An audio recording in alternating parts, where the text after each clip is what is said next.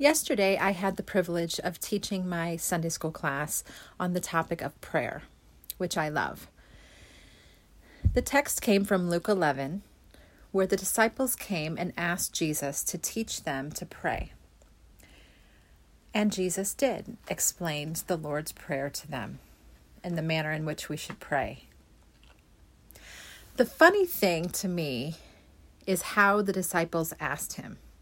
Now, this might seem funny to me every time I read it because I work with teenagers, so I might have that weird sense of humor.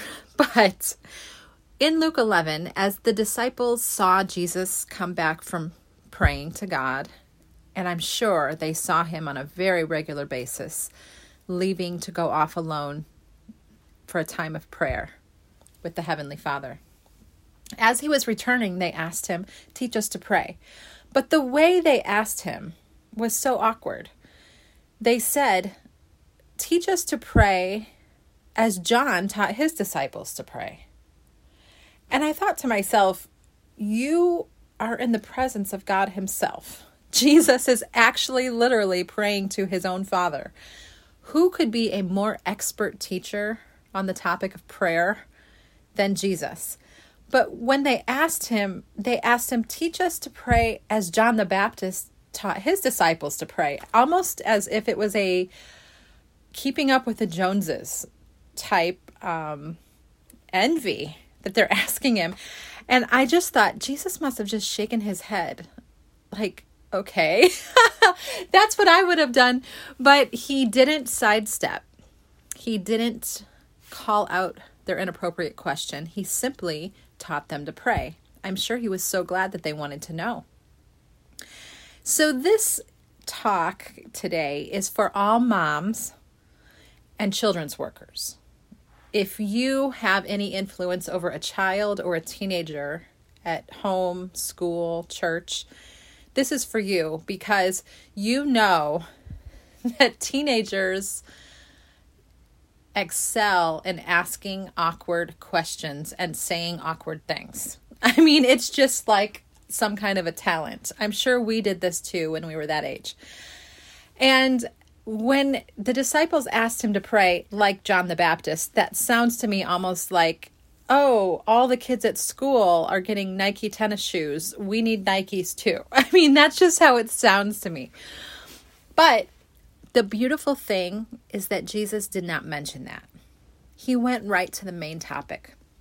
And ladies, when someone comes up to you, a child, a teenager, or that one woman that is in every church that always seems to say the wrong thing, comes up with something shocking to say to you or to ask you when you least expect it. Every church has that one lady. When that happens to you, see past it. Refuse to take it personally. Refuse to get offended. And hear the heart message of what the lady or the teenager or the child is actually trying to say. And go ahead and help them and influence them and be a friend to them and teach them. Sometimes we can get personally offended because things aren't spoken to us correctly.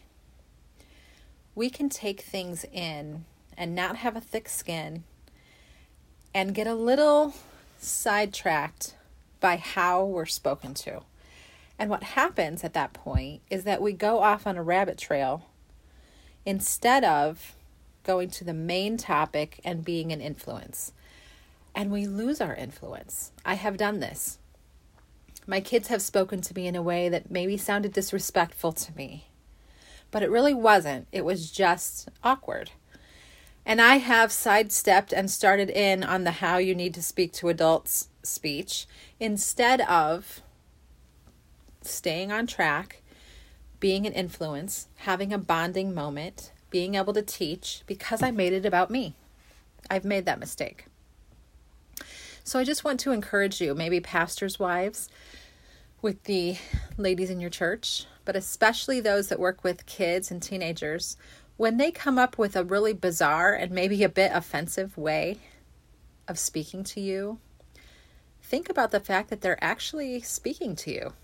They're actually wanting to be with you.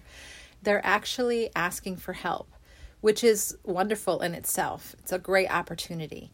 Let's have the love and compassion that Jesus showed and not major on the minors in the way that people talk to us and treat us. Let's see the big picture of how we can influence and teach and be a friend. That is just one of the many qualities in which I want to be more Christ-like. I see so many conversations that he had in the Bible, and he responded perfectly to very immature questions, immature responses from other people. He always stayed on track and saw the big picture. Just an encouragement for all of us this week. Let's walk in love, loving God through loving others. Have a great week, friends.